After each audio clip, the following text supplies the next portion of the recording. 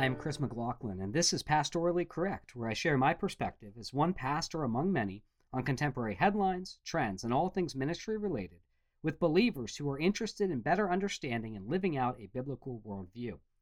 Our first article today comes from ABC News, and it was written by Bill Hutchinson and published on October 11th, and the title simply reads, "Death Came from Sea, Air, and Ground, a Timeline of Surprise Attack by Hamas on Israel."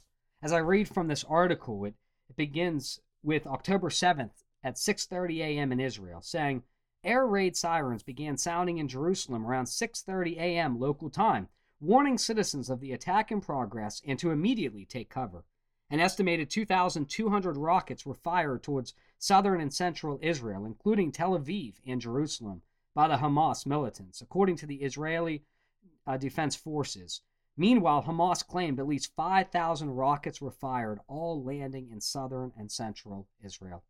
As a follower of Jesus Christ, if you're listening to this episode, you might wonder what exactly is happening in Israel and what should Christians think of what's going on? There are a lot of Christians today who are wrestling with biblical prophecy and asking, is this a fulfillment of what the Bible claims will happen in the end times and in biblical prophecy? We're going to talk about that question in just a little bit, but before we get there, I want to talk about a few overarching principles and responses that believers ought to have as it relates to this subject.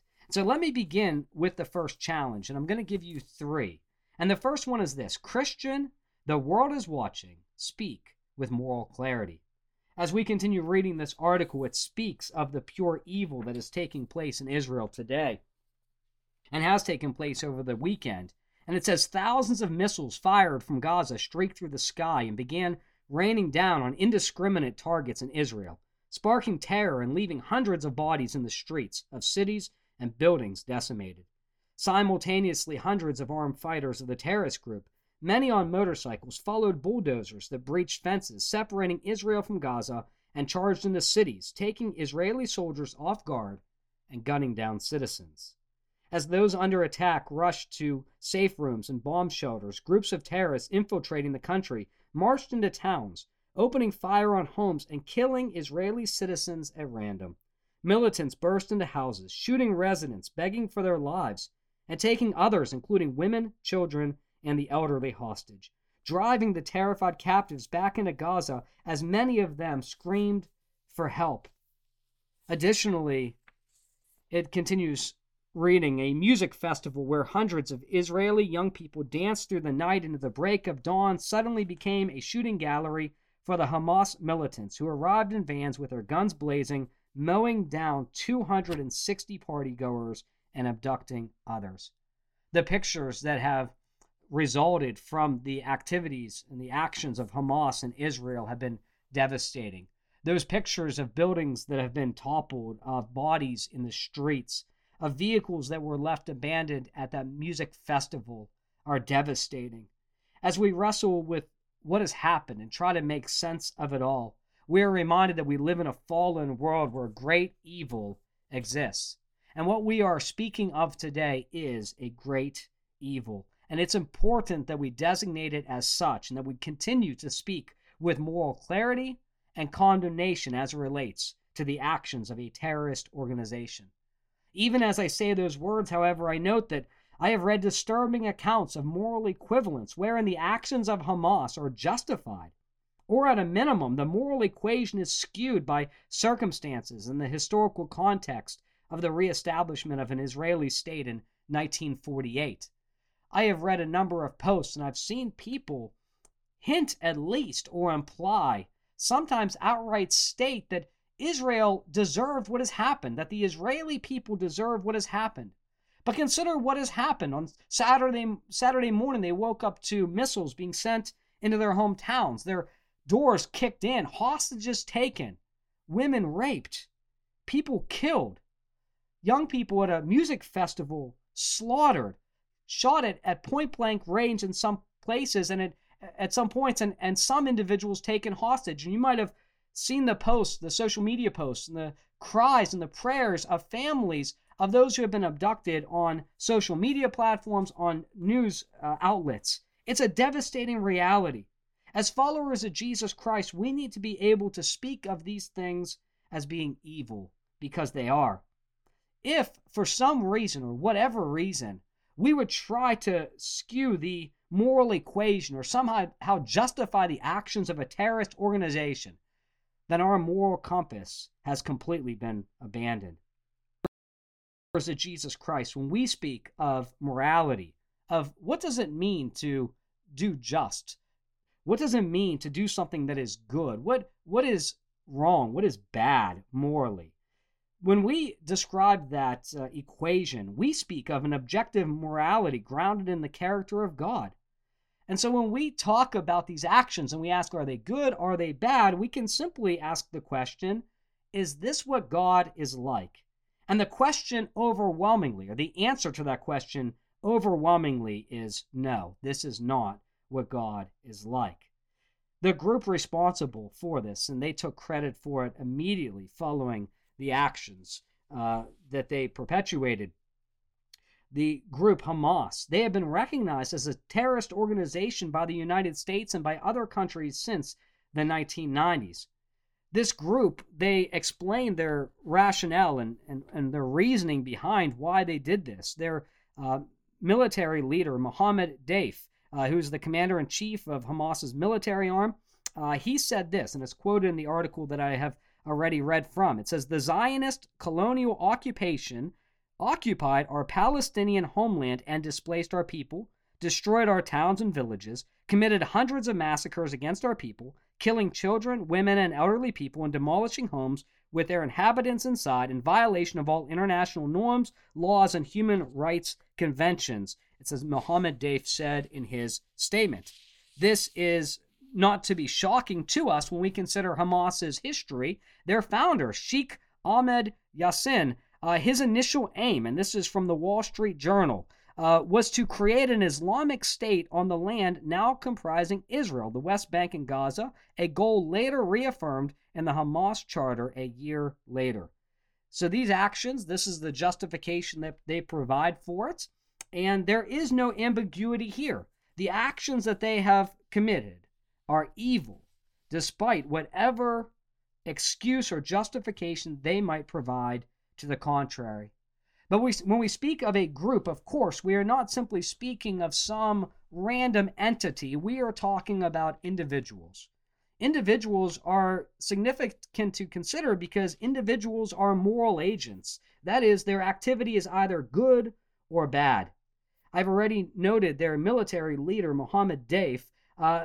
Additionally, their political leader is Ismail Haniyeh, and he has been their leader for some time, and justifying these actions and speaking out in very hateful ways against the Israeli people. These sort of actions, these words, should be condemned by God's people. And so today, as I speak to you, the Christian, the world is watching. Again, speak with moral clarity. As we speak with moral clarity, however, we understand that there are those who would oppose the follower of Jesus, who would speak to anyone who is an adherent to any faith tradition and somehow blame all of the evils on the world, not simply this unique encounter on the Christian. I would challenge you today, second, as we consider our response, to give an appropriate response to those who will offer the familiar criticism that religion is responsible for all of the evils in the world today. I've seen this meme show up on social media sites anytime there is this sort of encounter or there is this sort of conflict between people, especially when it's along ideological or religious lines. But it simply reads, science sends people to space, religion sends people into war. This sort of belief system assumes that science, which is merely a discipline of observation, testing, and replication, is somehow ideologically atheistic. That is, that somehow science is in opposition to religion, or there is some conflict between religion and science, and if we could just get rid of religion, that actions like this remind us that religion is something that belongs in a world that we have long since moved beyond, and as cultures we can reach new heights and reach new new thresholds of human thriving if only we can move beyond religion. If only it were that simple and the reality of sin did not exist. When people speak in these terms, they have abandoned the historical reality of the expressions of atheism that have resulted in gross human rights violations and massacres. In fact, the history of the 20th century especially was marred by totalitarianism, especially atheistic regimes who imposed their belief systems upon cultures and upon people groups, forcing them to either convert to their belief system, their atheistic belief system, or to suffer the consequence through torture, imprisonment, and or death. I want to read for you today from our second article, and this article is titled Why Stalin Tried to Stamp Out Religion in the Soviet Union. It was written by Natasha Frost and published originally on April 23, 2021, but updated just this past August 4th. And it begins with the era of communist rule began in Russia in 1917. Religion was seen as a hindrance to a thriving socialist society. That sounds just like what I said people are indicating by the memes that they are circulating on social media platforms. It continues. As Karl Marx, co-author of the Communist Manifesto, declared, communism begins where atheism begins. Joseph Stalin, as the second leader of the Soviet Union, tried to enforce militant atheism on the republic. The new socialist man, Stalin argued, was an atheist one, free of the religious chains that had helped to bind him to class oppression. From 1928 until World War II, when some restrictions were relaxed, the totalitarian dictator shuttered churches, synagogues, and mosques and ordered the killing and imprisonment of thousands of religious leaders in an effort to eliminate even the concept of God. It says he saw this as a way of getting rid of a past that was holding people back and marching towards the future of science and progress, says the historian Stephen Merritt Miner, author of Stalin's Holy War, Religion, Nationalism, and Alliance Politics. I need to continue reading for just a moment because I think it's important to continue to understand exactly where this went. It says, churches, synagogues, mosques made into museums of atheism. It says at the same time, the sacked churches, synagogues, and mosques were transformed into anti-religious museums of atheism, where cruelty sat alongside crisp explanations of scientific phenomena. Icons and relics, meanwhile, were stripped of their mystique and treated as ordinary objects. The general public didn't seem to have been especially swayed by these exhibits, though they enjoyed the attractions themselves. The most popular of these museums remained open as late as the 1980s, as reported by the New York Times. All the while, the nominally independent League of Militant Atheists disseminated anti-religious publications, organized lectures and demonstrations, and helped atheist propaganda work its way into almost every element of socialist life. The popularity of these publications didn't always indicate that atheism was winning out, says Miner. Some believers bought atheist publications because that was when they found out what was going on. It was a devastating and cruel reality, and it is one that we see as an expression of atheism and have throughout, again, the history of the 20th and 21st centuries. Names such as Pol Pot in Cambodia might come to mind, and of course the atrocities committed by the People's Republic of China, among others. This is the devastating reality. And so as people begin to spin what's happening in the Middle East, and they say, see, this is another indication that you religious people are at fault. If only we could move beyond, and this is not to undermine, by the way, or to ignore the religious overtones and the direct conflict between Muslims and Jewish people, especially as it relates to the nation of Israel. But when people look at this general discussion and they see war at any point, or they see especially conflicts of ideology and religion, then they say if we can only eliminate or eradicate religious expression and belief, then our society will improve and we will move beyond that to a better place for human thriving. But this is simply not the case. When people make these arguments, they are making intellectually shallow and historically inaccurate arguments. The reality is that war will continue. Death, massacres, human rights violations, they will continue so long as we endure in a fallen world, because there is the reality of sin. And all people, by the way, have sinned and fallen short of the glory of God. To our third point today, or our challenge for the believer who's listening. Christian, you better know your eschatology. When I talk about eschatology, your mind might have said, what is that? Well, it is simply the study of last things. The study of last things matters. I've heard many believers through the years, even pastors, say, I don't need to know end times prophecy. We think of matters of doctrinal significance to be things such as the death, burial, and resurrection of Jesus Christ, as we should, the inerrancy of Scripture, the role of the church and God's mission for the church, of our unity, of our love for one another, and these are doctrines that we should certainly maintain.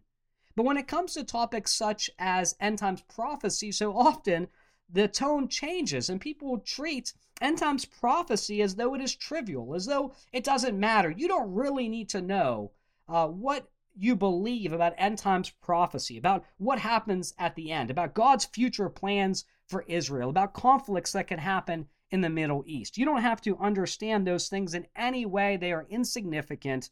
They are trivial.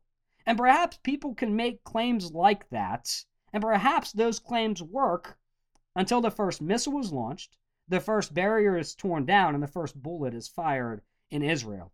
Suddenly your eschatology matters. Suddenly your unbelieving coworkers and friends and family want to know, is this something that happens in the Bible? Is this a fulfillment of biblical prophecy? Is the world going to end? What's happening?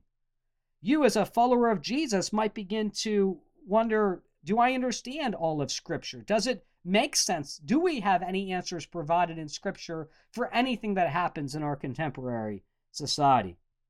Well, I want to address this topic in a few ways. The first is that I want to affirm the fact that our eschatology matters. Our understanding of last things matters in Scripture. And it matters for a number of reasons, but I'm going to give you four.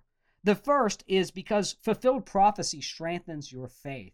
We want to know, did the claims that God makes, the prophetic utterances in the Old Testament, did they come to pass? Were they fulfilled?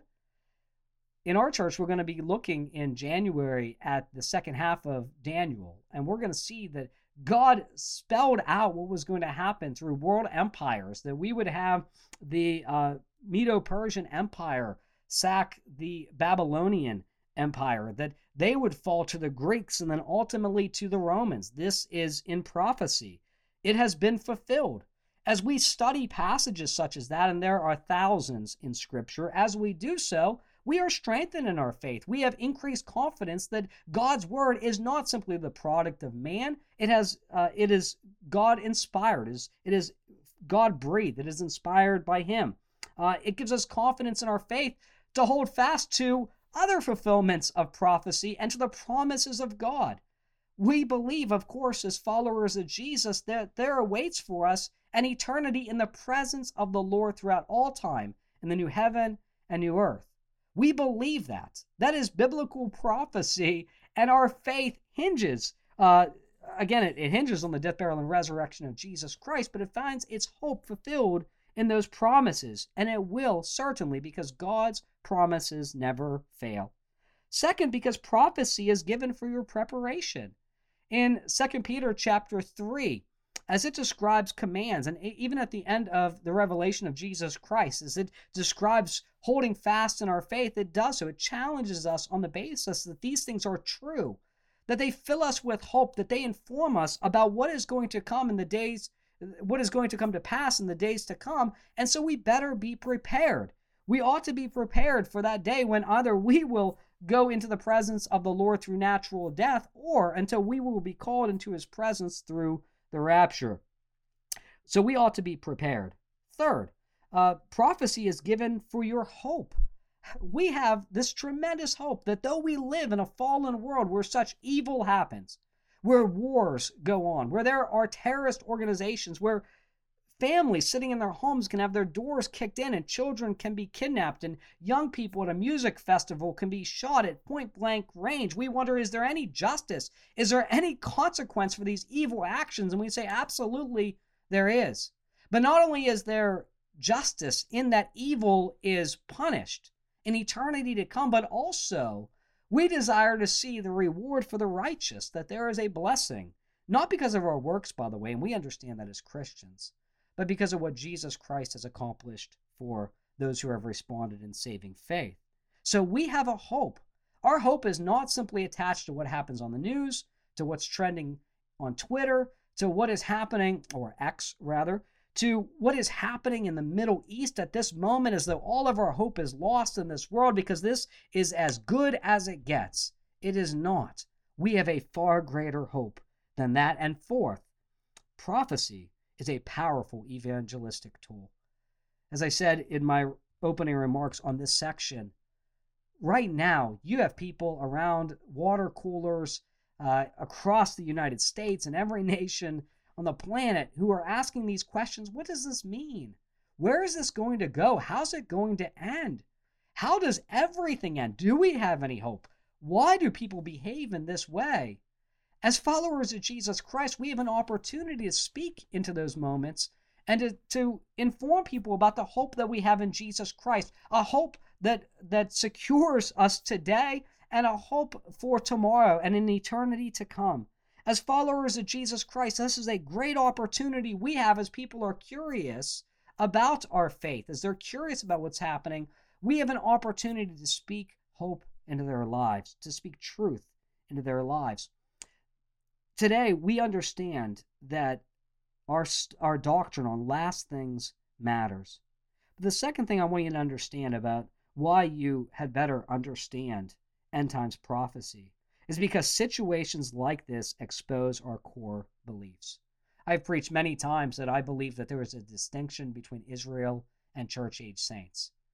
That might seem like a trivial point, or people might think, why does that even matter?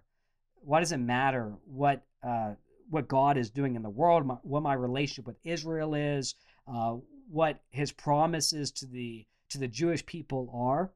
Well, these core beliefs are important for a number of reasons. One, they answer questions like this. Do you believe God made literal promises to Abraham? Do you believe that in Genesis chapter 15, when God described the boundaries of the territory that he was giving to the descendants of Abraham, that he intended to keep that promise?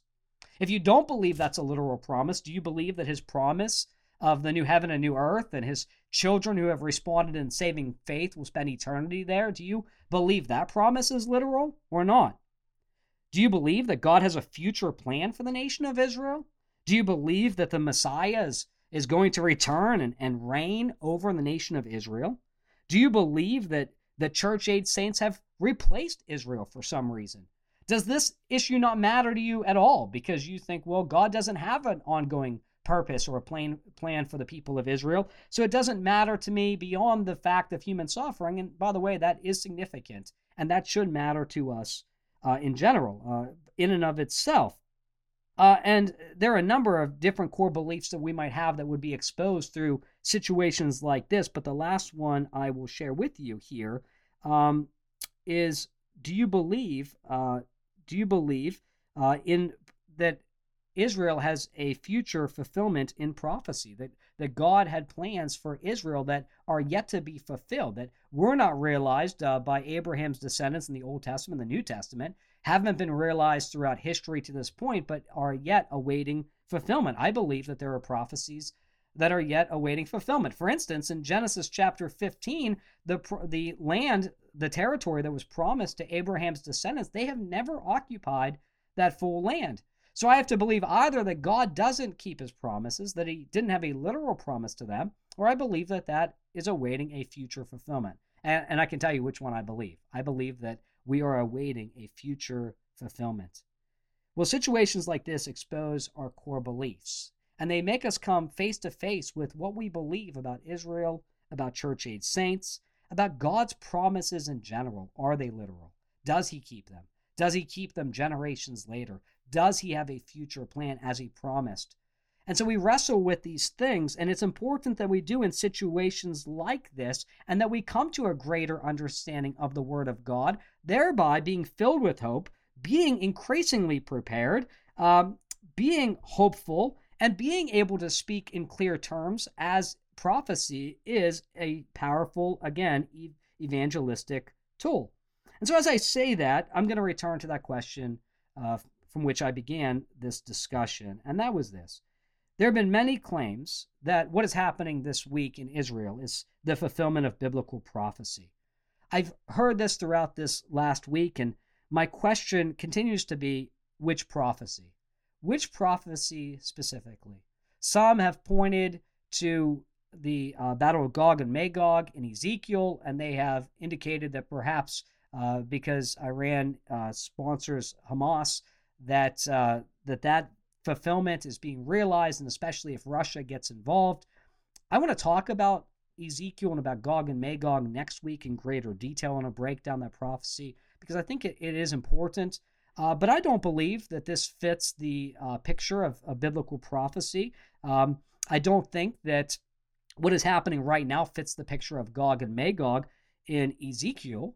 I don't think that the events that are happening right now directly correspond with any particular promise in God's word regarding the nation of Israel, as far as a conflict is explicitly described in Scripture.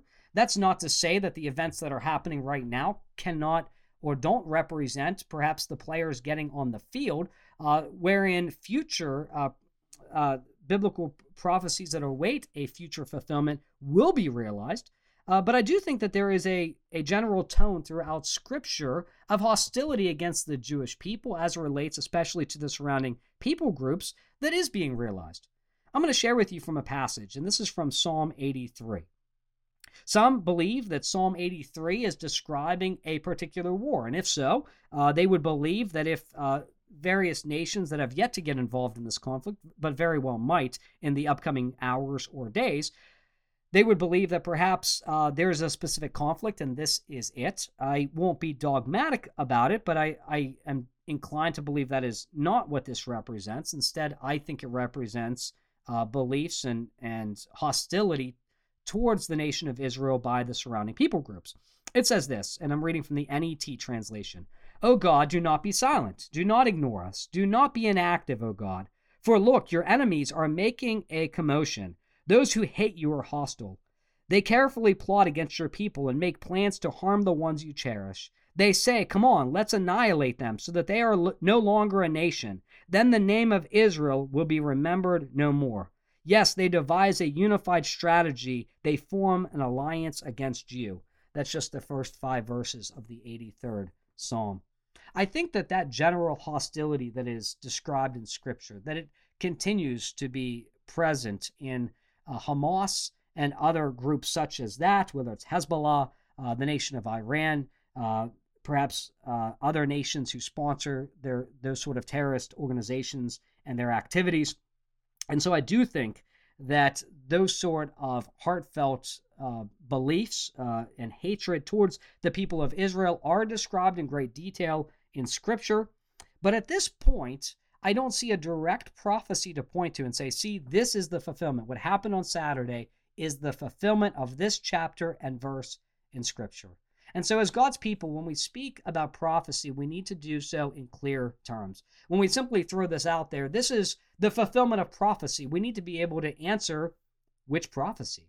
We need to be able to point people towards a chapter and verse. And if we cannot, in cases like this, we can still point towards hostility that is described in Scripture. We can point towards the sinful actions and trends of people that we see throughout human history, and especially as it relates to trends and hostility and various emotions outlined in Scripture. But we need not distort the Word of God or try to jump on every single moment and say this is exactly a fulfillment of something that it is not. Although we do await the fulfillment of all of God's prophecies, and He has much to say about what's going to happen for the nation of Israel, for the surrounding nations, for all people in the world in the years to come.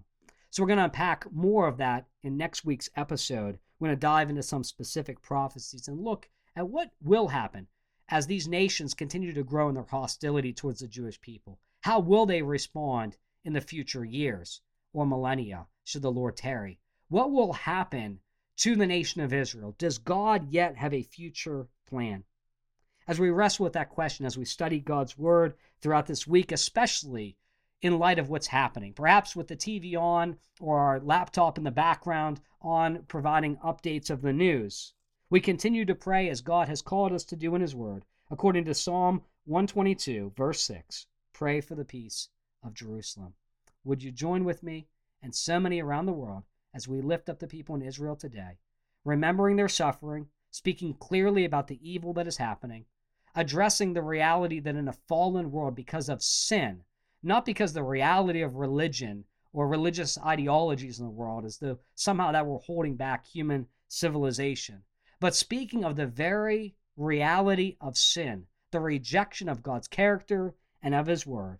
As it comes to pass in our days before our eyes, that hostility, as it continues to grow, as sin is continued to be explored and people continue to get worse and worse, deceiving and being deceived, as that continues to happen today.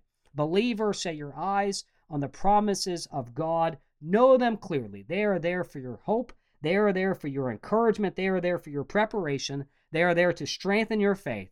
And they are there to provide, to share the hope that you have in Jesus Christ with a world that is lacking hope, and even more so by the day. I look forward to continue talking about God's promises, not simply the reality of sin, of these devastating realities as we see human suffering, which should grieve us all. But next week, I look forward to talking about the hope that we can have in Jesus Christ and the promises that await His people. May the Lord bless you.